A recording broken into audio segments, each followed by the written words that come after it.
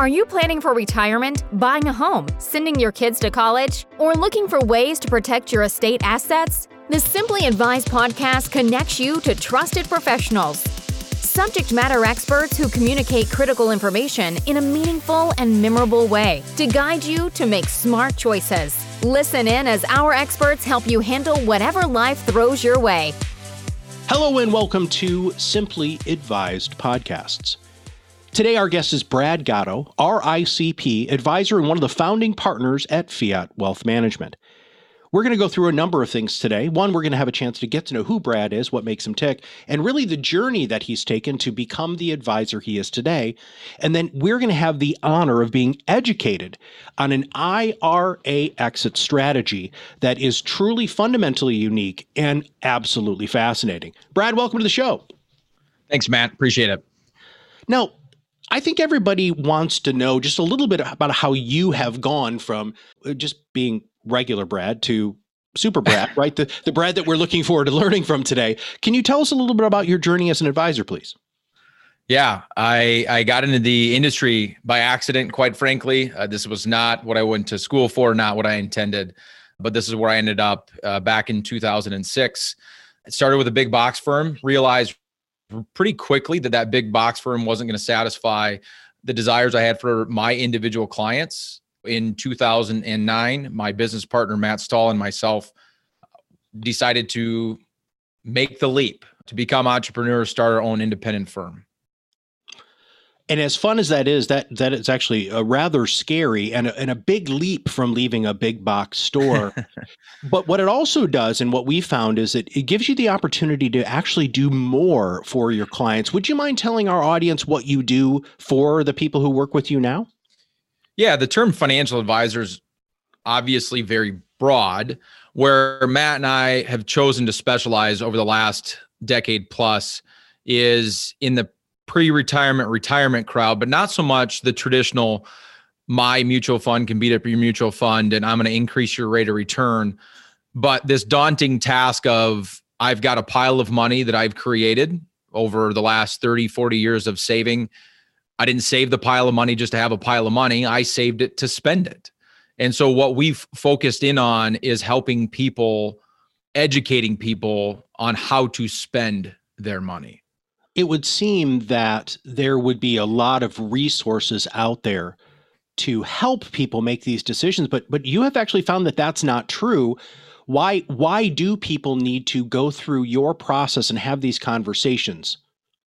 That's a great question, Matt. I think the answer is twofold. One, my industry just tends to focus on accumulation, making your pile of money a bigger pile of money. And don't get me wrong, that's important. We all want a bigger pile of money to some extent. But at the end of the day, what we've found is most people nearing retirement or in retirement want to figure out how to take that pile of money and turn it into the lifestyle that they dreamed about for decades. You know, nobody retires with the thought of, well, Bob Barker retired, so that's not a fun show to watch anymore. So daytime television's not what it used to be. So people want to do stuff. In order to be okay with spending your money, you have to be comfortable, and that entails a lot of things. But the other interesting part about what you said, or your question, I guess, is there isn't a lack of information. I don't think. The problem is the lack of wisdom around what to do with that information. And that's really where we come in. As we were getting to know each other before we started recording, you had referenced a movie that is exactly what you're talking about there, which is this movie Robots, which made me so happy. I was just kind of floating on air that I wasn't the only person who heard this quote and thought that it was so powerful. What is the quote that you use with your clients regularly that has to do with this movie? See a need, meet a need. And that need was pretty simple. Advisors are a dime a dozen as I see it. And I don't mean that in a demeaning way to any other advisor. They're probably most of them great at what they do. But the need that they were not meeting that we saw was the ability to teach people how to spend their money, how to gracefully get into retirement and find appropriate strategies to get comfortable with this idea or concept of spending. It's a big behavioral change, and our bodies don't like change. It's scientific. It's called homeostasis. Whether it's a positive change or negative change, we don't like it. And so this idea of watching your pile of money go backwards because you're spending it is really tough. And so what that leads to is people don't do it. They don't spend their money. They live retirements that are below the standard they probably could. They miss out on vacations they could probably take, gifting to their kids and grandkids they probably could do. Some really cool opportunities because they're fearful, and it's because of a lack of wisdom of how to gracefully enter retirement, spend those assets that they work so hard to save without the fear of running out of it. Yeah. I've heard from so many advisors over the years that they have to sit down with their clients, Brad, and gently poke them with a hot pokey stick. To take the vacation, you can do this, right? Yeah. But not all advisors are created equal in this realm, right? It's just like being a doctor, in my opinion. There are doctors who specialize in this, and this, and you want to go to a specialist. And in your situation, you are a specialist with your designation, right? In taxes in retirement, overall, just as an income planner. What are we going to learn about today? And how do you position this so that people who truly need this understand that this is the education I need? Another great question. I guess simply put, what I hope people learn is a strategy or two to get more comfortable with the idea of spending their money. Okay. And so that they don't live in fear in retirement and not do the things that they want to do. I mean, you brought up the idea of vacations. I can't tell how many people walk in my office and we ask those types of questions about what are their dreams and what do they want to get done. The one that stands out is a gentleman that wants to go to Normandy, wants to see Normandy, has family ties to the war and to Normandy specifically. And this gentleman was pulling a certain amount of money out of his accounts every month to live on to supplement Social Security and a pension that he has. And I just helped him do the math. And I helped him realize that even if he had taken all of his money out of the markets, put it in a Folgers can, buried it in his backyard, and just took those distributions on a monthly basis, that his money was going to last 200 years. Wow. What basically just walked him down the hall to pick up the phone to call a travel agent to book his trip to Normandy. Nice. You said something that it seems entirely counterintuitive to me, which is funny because I mean we're not too far into this podcast and you haven't even started educating me yet. But you're talking about helping clients spend their money in retirement where most advisors are trying to retain as many assets as they possibly can for their clients in retirement. I mean, you're really going against the grain here, man. Well, see a need, meet a need. Yep. I don't know why. I have a lot of thoughts in my head of why this is not talked about more than it is. I won't bore you with all of my thoughts, and some of them are biased in my opinion. That said, it just doesn't. You're right. It just doesn't exist, and so we chose to specialize in this space. And we joke in the office. The internal joke in the office is we teach people how to party. Wow, nice. Well, let's dive into this. How do you teach people? Let's talk about this IRA exit strategy and what you're going to talk to our listeners about today. Yeah, obviously there's a lot of things you can do, and we're not going to cover in one podcast all the potential things you can do. But for today's purposes, one of the biggest unknowns in retirement is taxes and what that is going to look like for them. It's one of the two largest expenses that retirees face, the other one being healthcare. Gaining control over your largest expenses in retirement is no different than being 25 years old and really paying attention to your mortgage and your student loan debt, because those are the two largest expenses that come out of your budget every single month. The thing that I think is lost on most people entering retirement and getting into retirement is that every time you saved $1 and you invested it, or even just to cash, and you put it anywhere, IRA, 401k, Roth IRA, after-tax brokerage account, savings account, of course, there's an investment implication to that decision.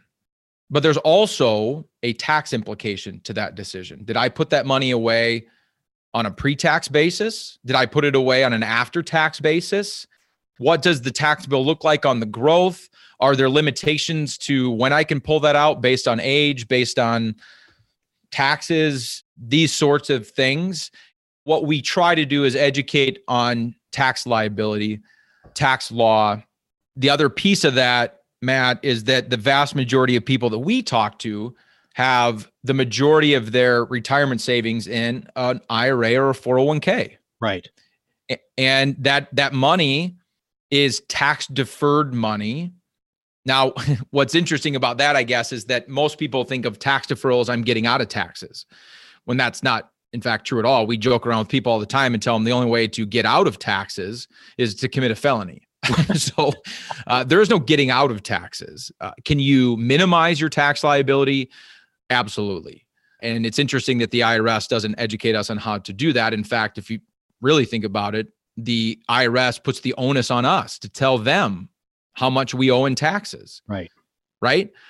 If you're the person who is sitting on 50, 60, 70, 80, maybe even 100% of all the money you've saved for retirement is sitting in a bucket where you've never paid a tax bill, like an IRA or a 401k or a 403b or 457 plan, or you name it.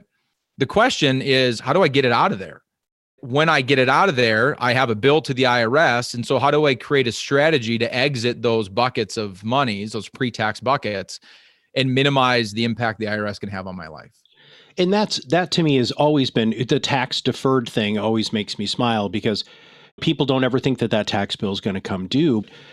We know that there is a big problem when it comes to that. And if this is not handled correctly, then that tax bill can actually, not just at one point, like a one single point in time, but over the life of your retirement can be brutally punishing and make it so that you can't live the retirement that you've dreamed about, right?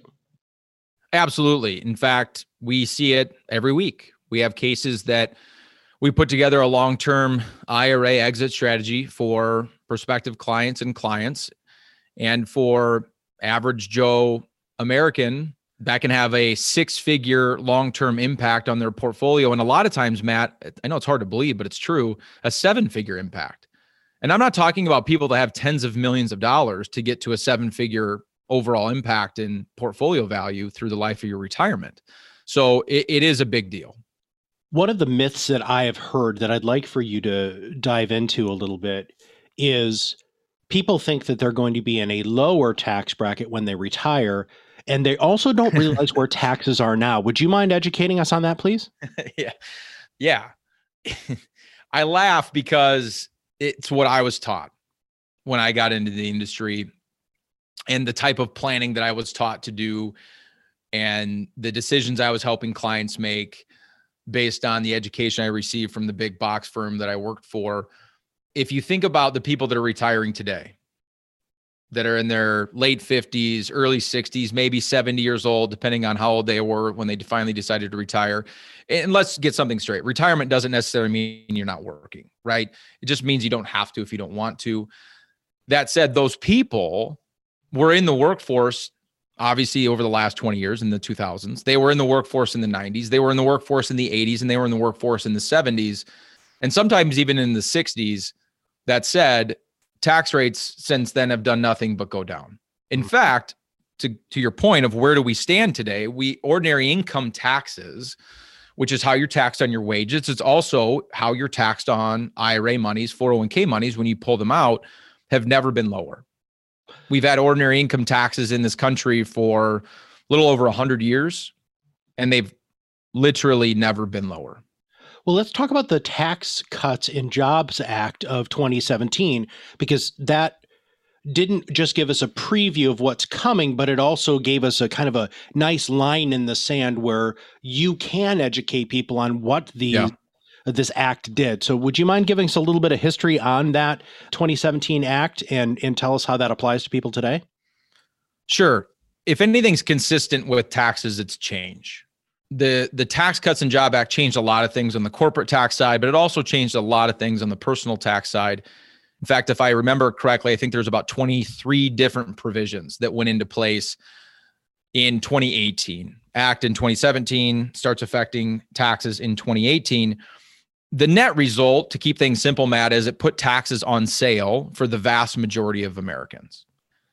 The good news is you can figure that out because we get the question all the time, Brad, am I in that crowd? Are my taxes on sale relative to what they were prior to the Tax Cuts and Jobs Act? The good news is it's taxes. We can figure that out without question. But the interesting part, Matt, is that it's not permanent. So these provisions that were put in place to put taxes on sale for the vast majority of Americans were temporary, and they actually expire in 2025.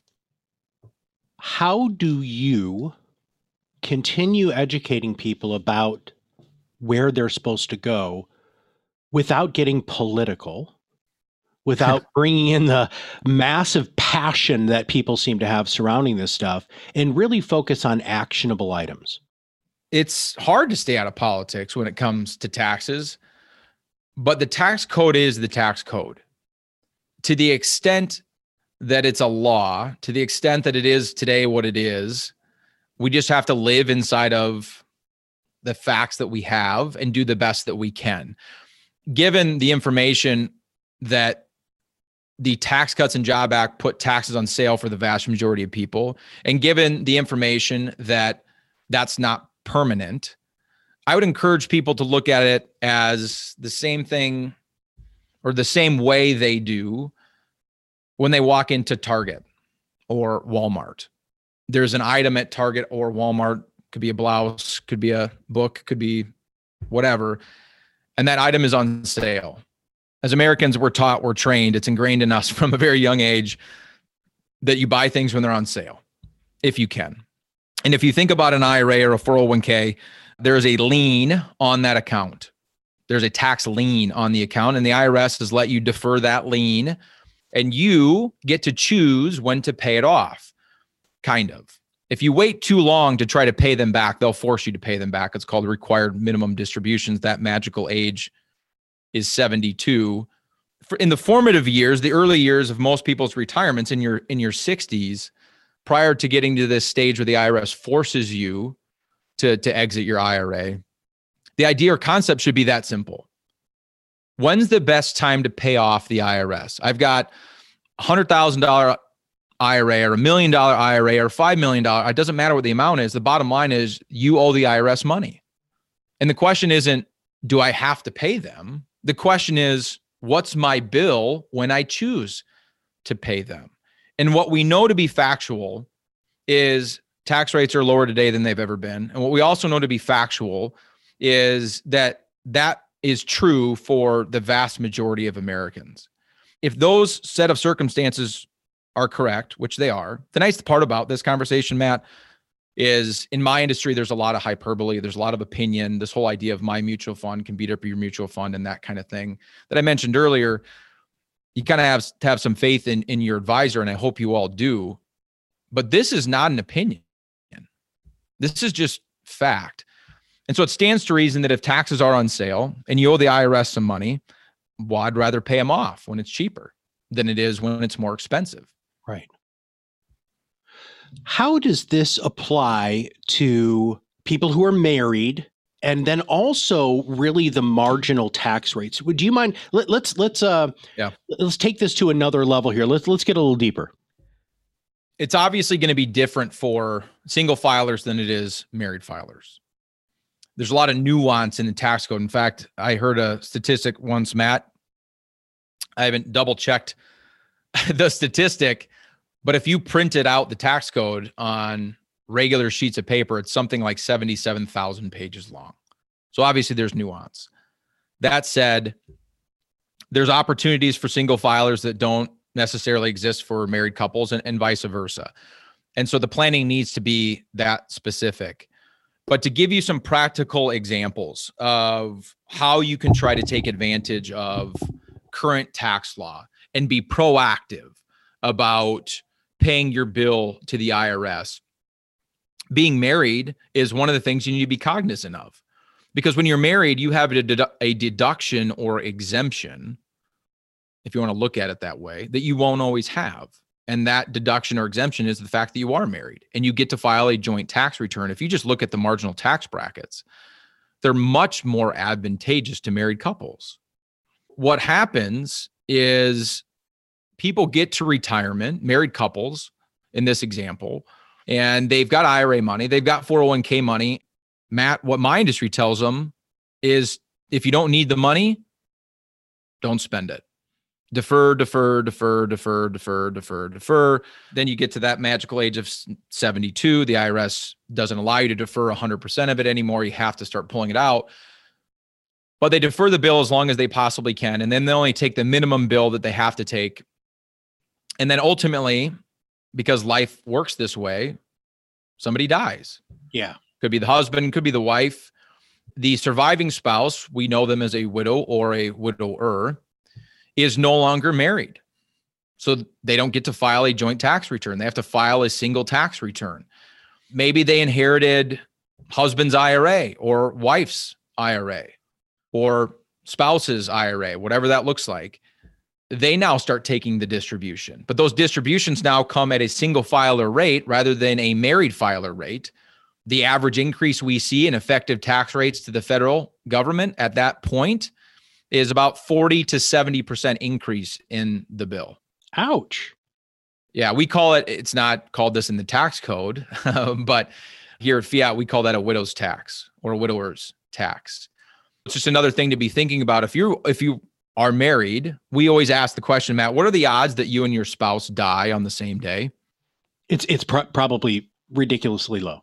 Almost zero, right? Then it begs the question, what are the odds that this is going to happen to you? Yeah. That at some point there's going to be a surviving spouse, and that surviving spouse is going to see an effective increase of 40 to 70% as the tax code exists today in the tax rate on that IRA that you deferred because my industry told you to. That's terrifying to me. How do you help with that, dude? I mean, you were just talking about how this is an opinion. This is black and white. This is tax code, 8 kabillion pages of paper that you print off, right? How can you today help people solve some of these problems so they don't have to worry about that sometimes 20, 30 years after they stop working? A 1040 is a 1040. So every time you file your taxes at the end of the year, well, actually, it's always the following year. It's always reactive math. All your decisions get made in 2020 and then sometime early in 2021, unless you file an extension, you're putting down on a piece of paper and basically telling the IRS, this is what I did last year. This is all the income I had come in. These are all the deductions that I have. And so this is my bill to you.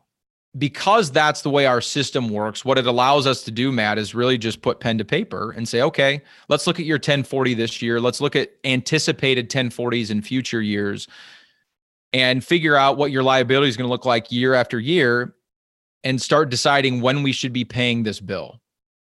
And normally what we find, Matt, is that people should be purposefully pulling money out of their IRAs and 401ks today that they don't necessarily need to spend. In fact, there's another lie or internal misnomer that people have in their head is that if I pull money out of my 401k or I pull money out of my IRA, that means I have to spend it. Because we get that answer all the time. Well, Brad, I don't need the money. I didn't say you needed the money. Mm-hmm. I just told you need to get out of your IRA. That doesn't mean we have to put it in your checking account and you're forced to go to Target and spend that money. We can take that money and just resave it, but save it in a different tax bucket so that it's not in a deferred state anymore, waiting for future tax law increase that we know for a fact is coming. And that bucket is as protected as it could possibly be protected based off of tax code today, right? Well, when it comes to taxes, there are 3 buckets. There's pre-tax monies, there's after-tax monies, and then there's tax-free monies. All of them have different implications. Make no mistake, the decision to pull money out of an IRA and go to an after-tax account or to go to a tax-free account is not an investment decision. If you own, as an example, if you own ABC company stock in your IRA and you love it, and you don't necessarily want to get rid of ABC company stock, and so you struggle with this idea of moving out of the IRA, and is it riskier for me to go to an after-tax account or to a tax-free account? Well, the answer is moving money out of your IRA is a tax decision. It's not an investment decision. Because if you love ABC company stock and you want to hold it in your after-tax account or your tax-free account, you can do that. If we just move the money out of the IRA, force the tax bill upon us today purposefully, because we know it's cheaper today than it will be in the future, and then reinvest in the exact same investments in the other buckets, for all intents and purposes, all we did was move money from the left hand to the right hand to force the bill because the bill's on sale. As I was preparing for these questions for you today, with this act in 2017 and the fact that you're talking about taking advantage of things that are on sale. I mean, it's like the whole idea of, buying low, selling high. You're Right. buying low here. You're basically paying a bill. But there have been some other things that have happened with this tax code that are applicable for people to pay attention to, especially because, taxes are going to be coming up because they do every year. Are there any other highlights from this tax code that you want to dive into before we start or spend just a little bit more time on some of the other components that we need to talk about today?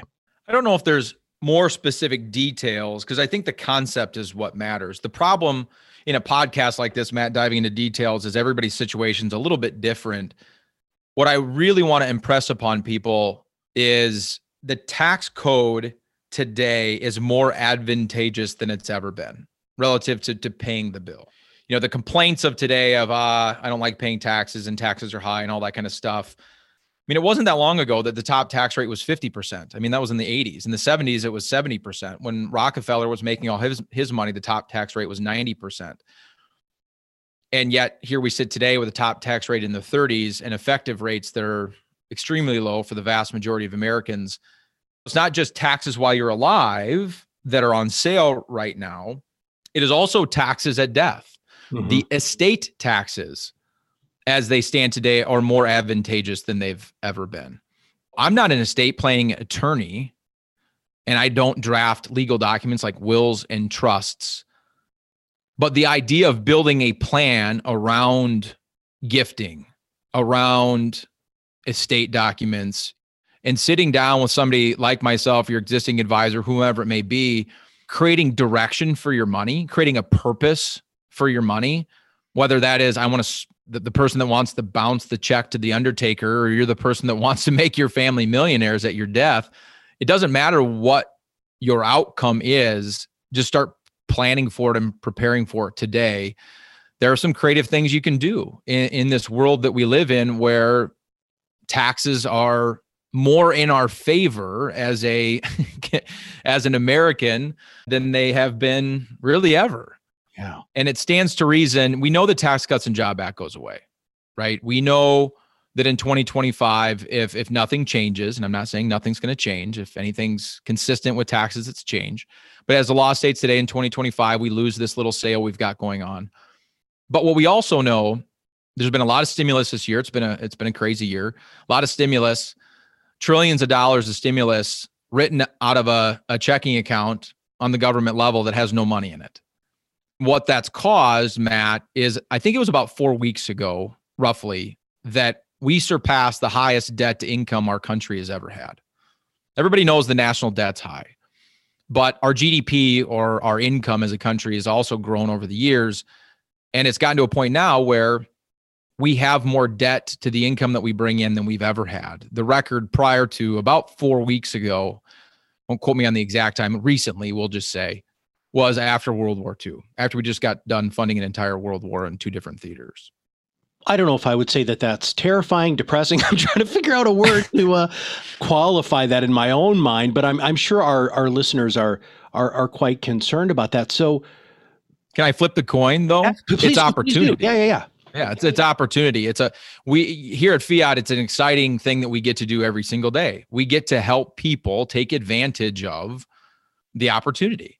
Bringing context to the opportunity is important, which is why I give some of the facts that I give to help people understand, look, this is a really good deal.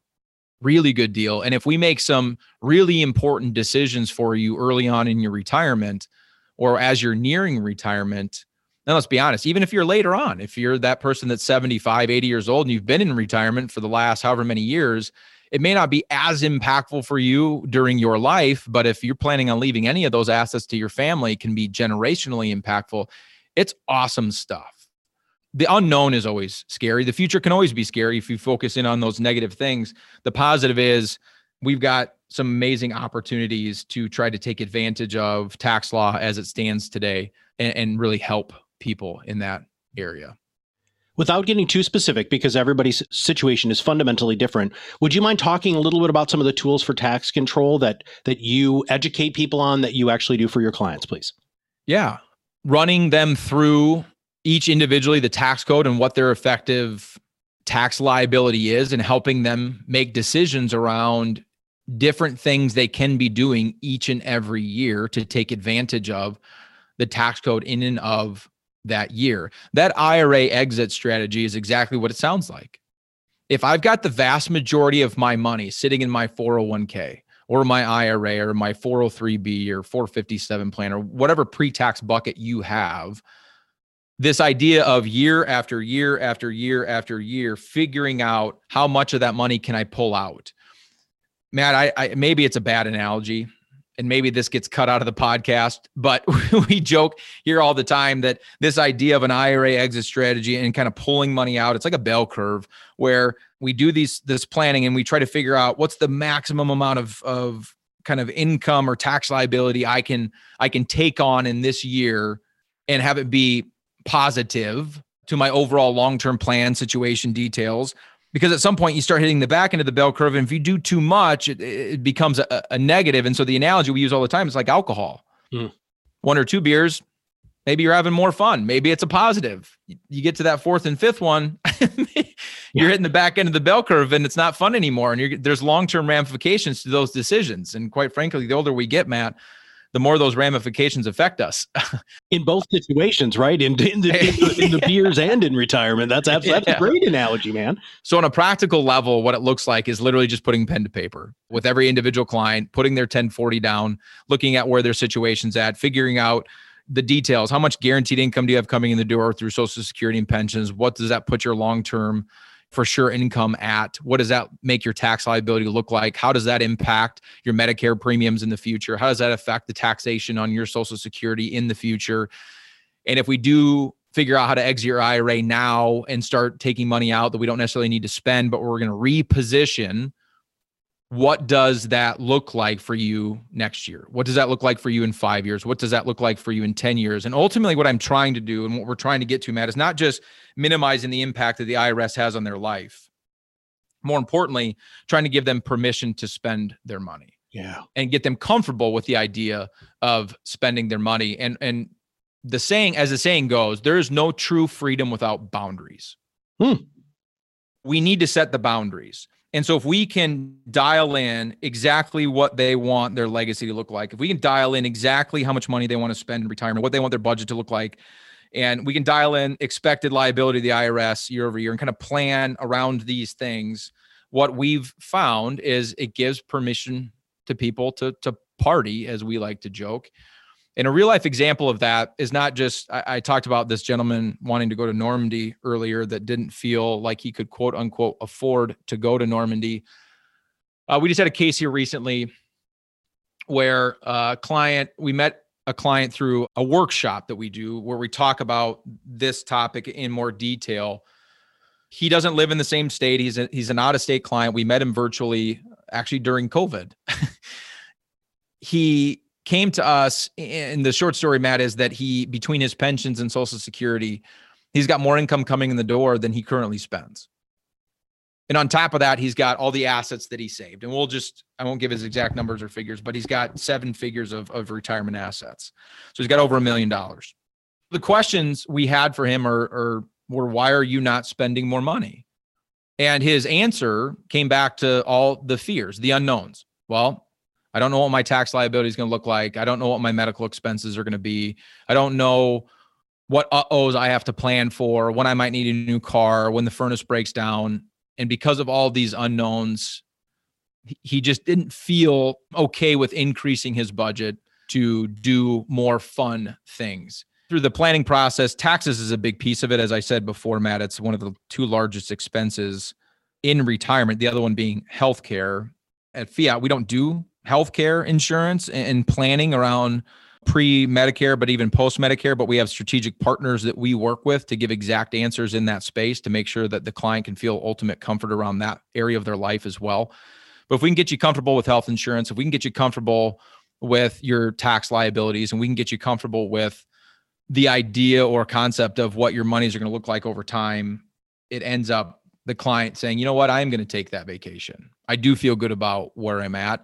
And I think the next step or goal for Fiat, quite frankly, Matt, I think our next hire, we're going to try to hire a travel agent to have a travel agent internal so that when our clients make that decision that we can send them to somebody internally to start booking those trips. What a different relationship that you have with your clients and many other financial services professionals have, because the general annual review meetings are talking about performance. My mutual fund's going to beat up your mutual fund, much like you were talking about. But let's talk about the client experience as we kind of wrap up today. What does this process look like? I'm very interested in what you do and how you do it. It's something that appeals to me and is definitely something I'm concerned about getting closer to retirement.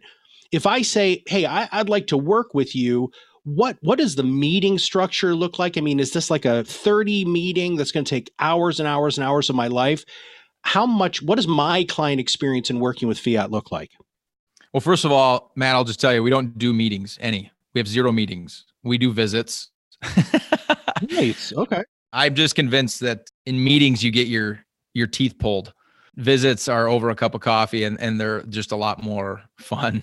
At Fiat, it's all visits. That said, the process is pretty thorough. And if we get accused of anything, it's of being slow, but slow is on purpose. Our process is very deliberate because at the end of the day, it all comes back to what I said before. People don't save a pile of money to have a pile of money. In order for me to figure out what John and Jane Lunchbucket, what makes sense for John and Jane Lunchbucket, I need to know who they are as people. I need to know what they value. I need to know what their goals are, what outcomes they want. I need to know what they fear and what is holding them back from making the decisions that they could be making nearing retirement or in retirement. Let's be honest, that takes time. Up front, what we do, Matt, is we spend 45 minutes getting acquainted, and then we spend a 60 to 90 minute visit giving kind of a high level, what we call an initial case analysis. And we do all of that complimentary because I don't expect you to, or we don't expect prospective clients to make a decision to partner with our firm without some general idea or sense of what we think we can do for them or areas of opportunity in partnering together. We do give a complimentary analysis based on their specific situation. So of course that requires some homework from the prospective client. They have some documentation, statements, things like that they need to get to us. And if after that, we both deem it makes sense to partner together, then we go through what we call the discovery process. And that's going to be 3 to 5 more visits up front. Most of that time, frankly, is spent getting to know you better. In fact, one of the visits, 60 straight minutes, we call it the interview, where we just ask a bunch of questions. We put the numbers away and we have a lot of questions about who you are as people, all the way down to things like what affects, what happened in your life in the past that affects who you are financially today. Because you meet certain people, as an example, that are super savers. And you hear the story and you find out, well, mom and dad grew up in the Great Depression. They saved absolutely everything. They instilled that in me. And because of that, I can't bring myself to spend a dime. Well, is that important for me as a financial advisor to know? Of course it is. I need to know those sorts of things. That 3 to 5 visits during the discovery process, should we choose to partner together, is 1, to get to know our clients on a personal level, and then 2, to give specific solutions to get to the outcomes that the client wants.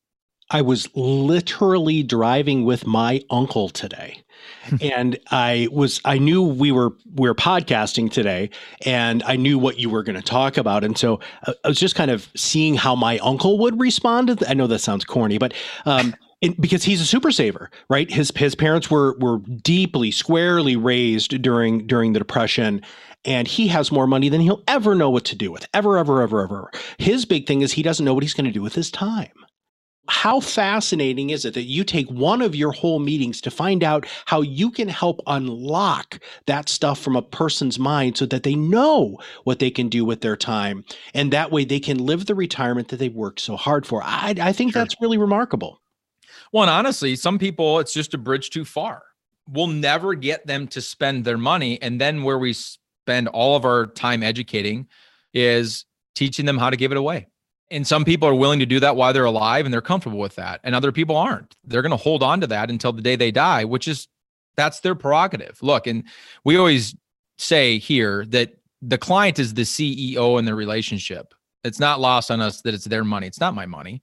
We're the CFO. And my job as the CFO is to figure out what you're trying to accomplish as the CEO and just make sure that we get there as efficiently as possible. So your uncle could be one of the people where most of the education is focused on, okay, if that's going to be the way that it is, and I'm not going to be able to convince you to party, then we need to start positioning the assets in such a way that when you ultimately end your retirement, that the assets are structured to take care of your family, that the IRS isn't your largest benefactor, and that ultimately, if you can control your money from the grave, those outcomes that you would want and the people that money would impact or the charities that would impact are exactly what happens. And that definitely comes to light with a lot of people. It's a generational thing. I do a lot of preparation for these podcasts to make sure that I have a good line of questions. But my favorite question I always ask is, what should I have asked you that I didn't? I guess nothing comes to mind immediately. I would just really encourage people that are listening to this podcast to seek information, to get comfortable with the idea of either spending their money or giving it away. They've done study after study after study after study, and every study's come back exactly the same. You know what they've found, Matt? You can't take it with you. Yeah, I've heard that a few times myself. Yeah, I could send you white papers. With that in mind, if your advisor is not having these conversations with you, I'm not telling you to fire them. I'm not telling you to call Fiat directly. Just find somebody that's going to get you comfortable with the idea of chasing the outcomes that you want. We live life once. You get one shot at retirement. And the last thing we want is regret. I'll end that by my most personal story, and that is my dad. My dad's blue collar as blue collar gets, hourly jobs his entire life. My parents divorced when I was young, single parent, 3 kids, that whole deal. Didn't grow up with money, never really had money in the family. My dad has done a good job on his hourly pay of saving money and will at some point here in the future be able to retire. And he's nearing retirement now. And I just had a conversation with him in the last month. And the conversation, Matt, went like this: Brad, I don't like my job. I know you don't like your job, Dad.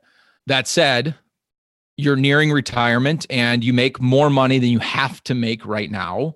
You still need to work. You're not quite at a point where you can quit, but you don't need to make the amount that you make now, so you could make less money. And he said, well, what do you think I should do? And I said, I think you should be happy. I think you need to go find a new job and cut your pay in half. Who cares what the pay is as long as it's enough to pay your bills? Just go find something that makes you happy. And ultimately, Dad, we've structured things in such a way that when you get to retirement, we don't have these concerns and your money is in a position where it's going to provide the exact income paycheck that we're after. So just go find a job that you're going to be happy with. My dad, he probably wouldn't care that I say this, one of my smaller clients relative to assets that we manage, as blue collar as he is also one of the people that I still have to convince that life is not about that pile of money. It's not about how many figures are in that pile of money. And it has nothing to do, literally nothing to do with rate of return. I just think my industry has unfortunately caused people to focus in on one thing and one thing only, and that is that number as far as the value of your account is concerned, and that number as far as how much it grew or did not grow this year. All of that is fairly arbitrary relative to the outcomes that you seek.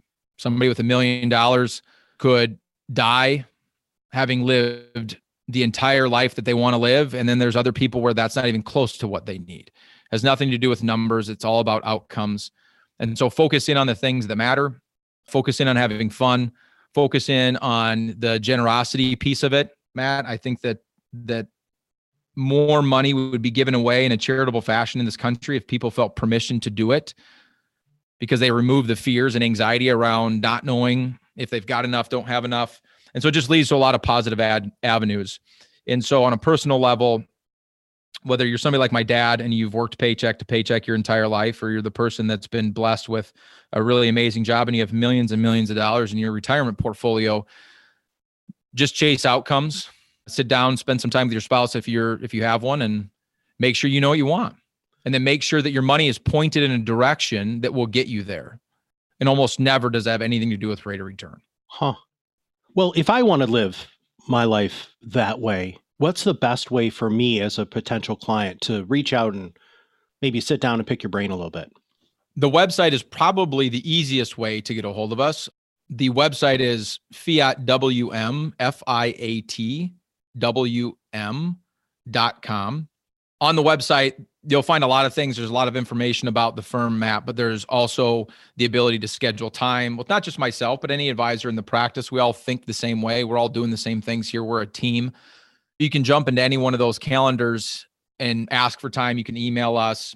The other thing I'd really encourage you to do is check out the events tab on our website. We do a monthly, what we call an inner circle workshop. Really, Matt, what that is just an educational workshop that you can participate on Zoom. The topics change every single month. There are months, Matt, where we, like January's inner circle workshop, we have an asset manager coming to talk about what they do, how they do what they do. This asset manager manages billions and billions of dollars. And so we're excited to have him. We have other months, like last month, we had a real estate agent and a travel agent. The real estate agent was talking to our prospective clients about things to be thinking of when you move in retirement or sell your home or you want to downsize. And the travel agent was doing exactly what you think he would be doing during COVID times and trying to tell people, look, if you want to travel, there's still some things out there. There's still some places you can go, and these are the precautions that you need to take. We've had lifestyle coaches come on, talk to retirees about hobbies and the importance of finding things to do. So we had the topics change. So go to the events tab, check out our inner circle workshops. We're high education in our firm, and we believe in not only bringing education around what we do specifically here at Fiat, but all the ancillary things that are affected by the decisions you make with your money, whether that's real estate, that's travel, that's lifestyle, whatever it may be. So that's just another easy way to kind of get into the bloodstream of Fiat Wealth Management. Well, Brad, I want to thank you personally and also professionally on behalf of all of our listeners for walking us through this IRA exit strategy and all the concerns that people need to have with taxes in retirement. Thanks, man. Absolutely. Thanks, Matt. Brad Gatto, RICP advisor and one of the founding partners at Fiat Wealth Management, just talked to us about an IRA exit strategy and all the things that you need to pay attention to make sure that you can make good decisions today that are going to affect your wallet, your retirement, and your tax implications for years to come. So for everybody at Fiat Wealth Management, this is Matt Halloran, and we'll see you on the other side of the mic very soon. Thank you for listening to the Simply Advised podcast. Click on the link to subscribe to our podcast and learn more about how we can help you become more confident and informed about your financial choices.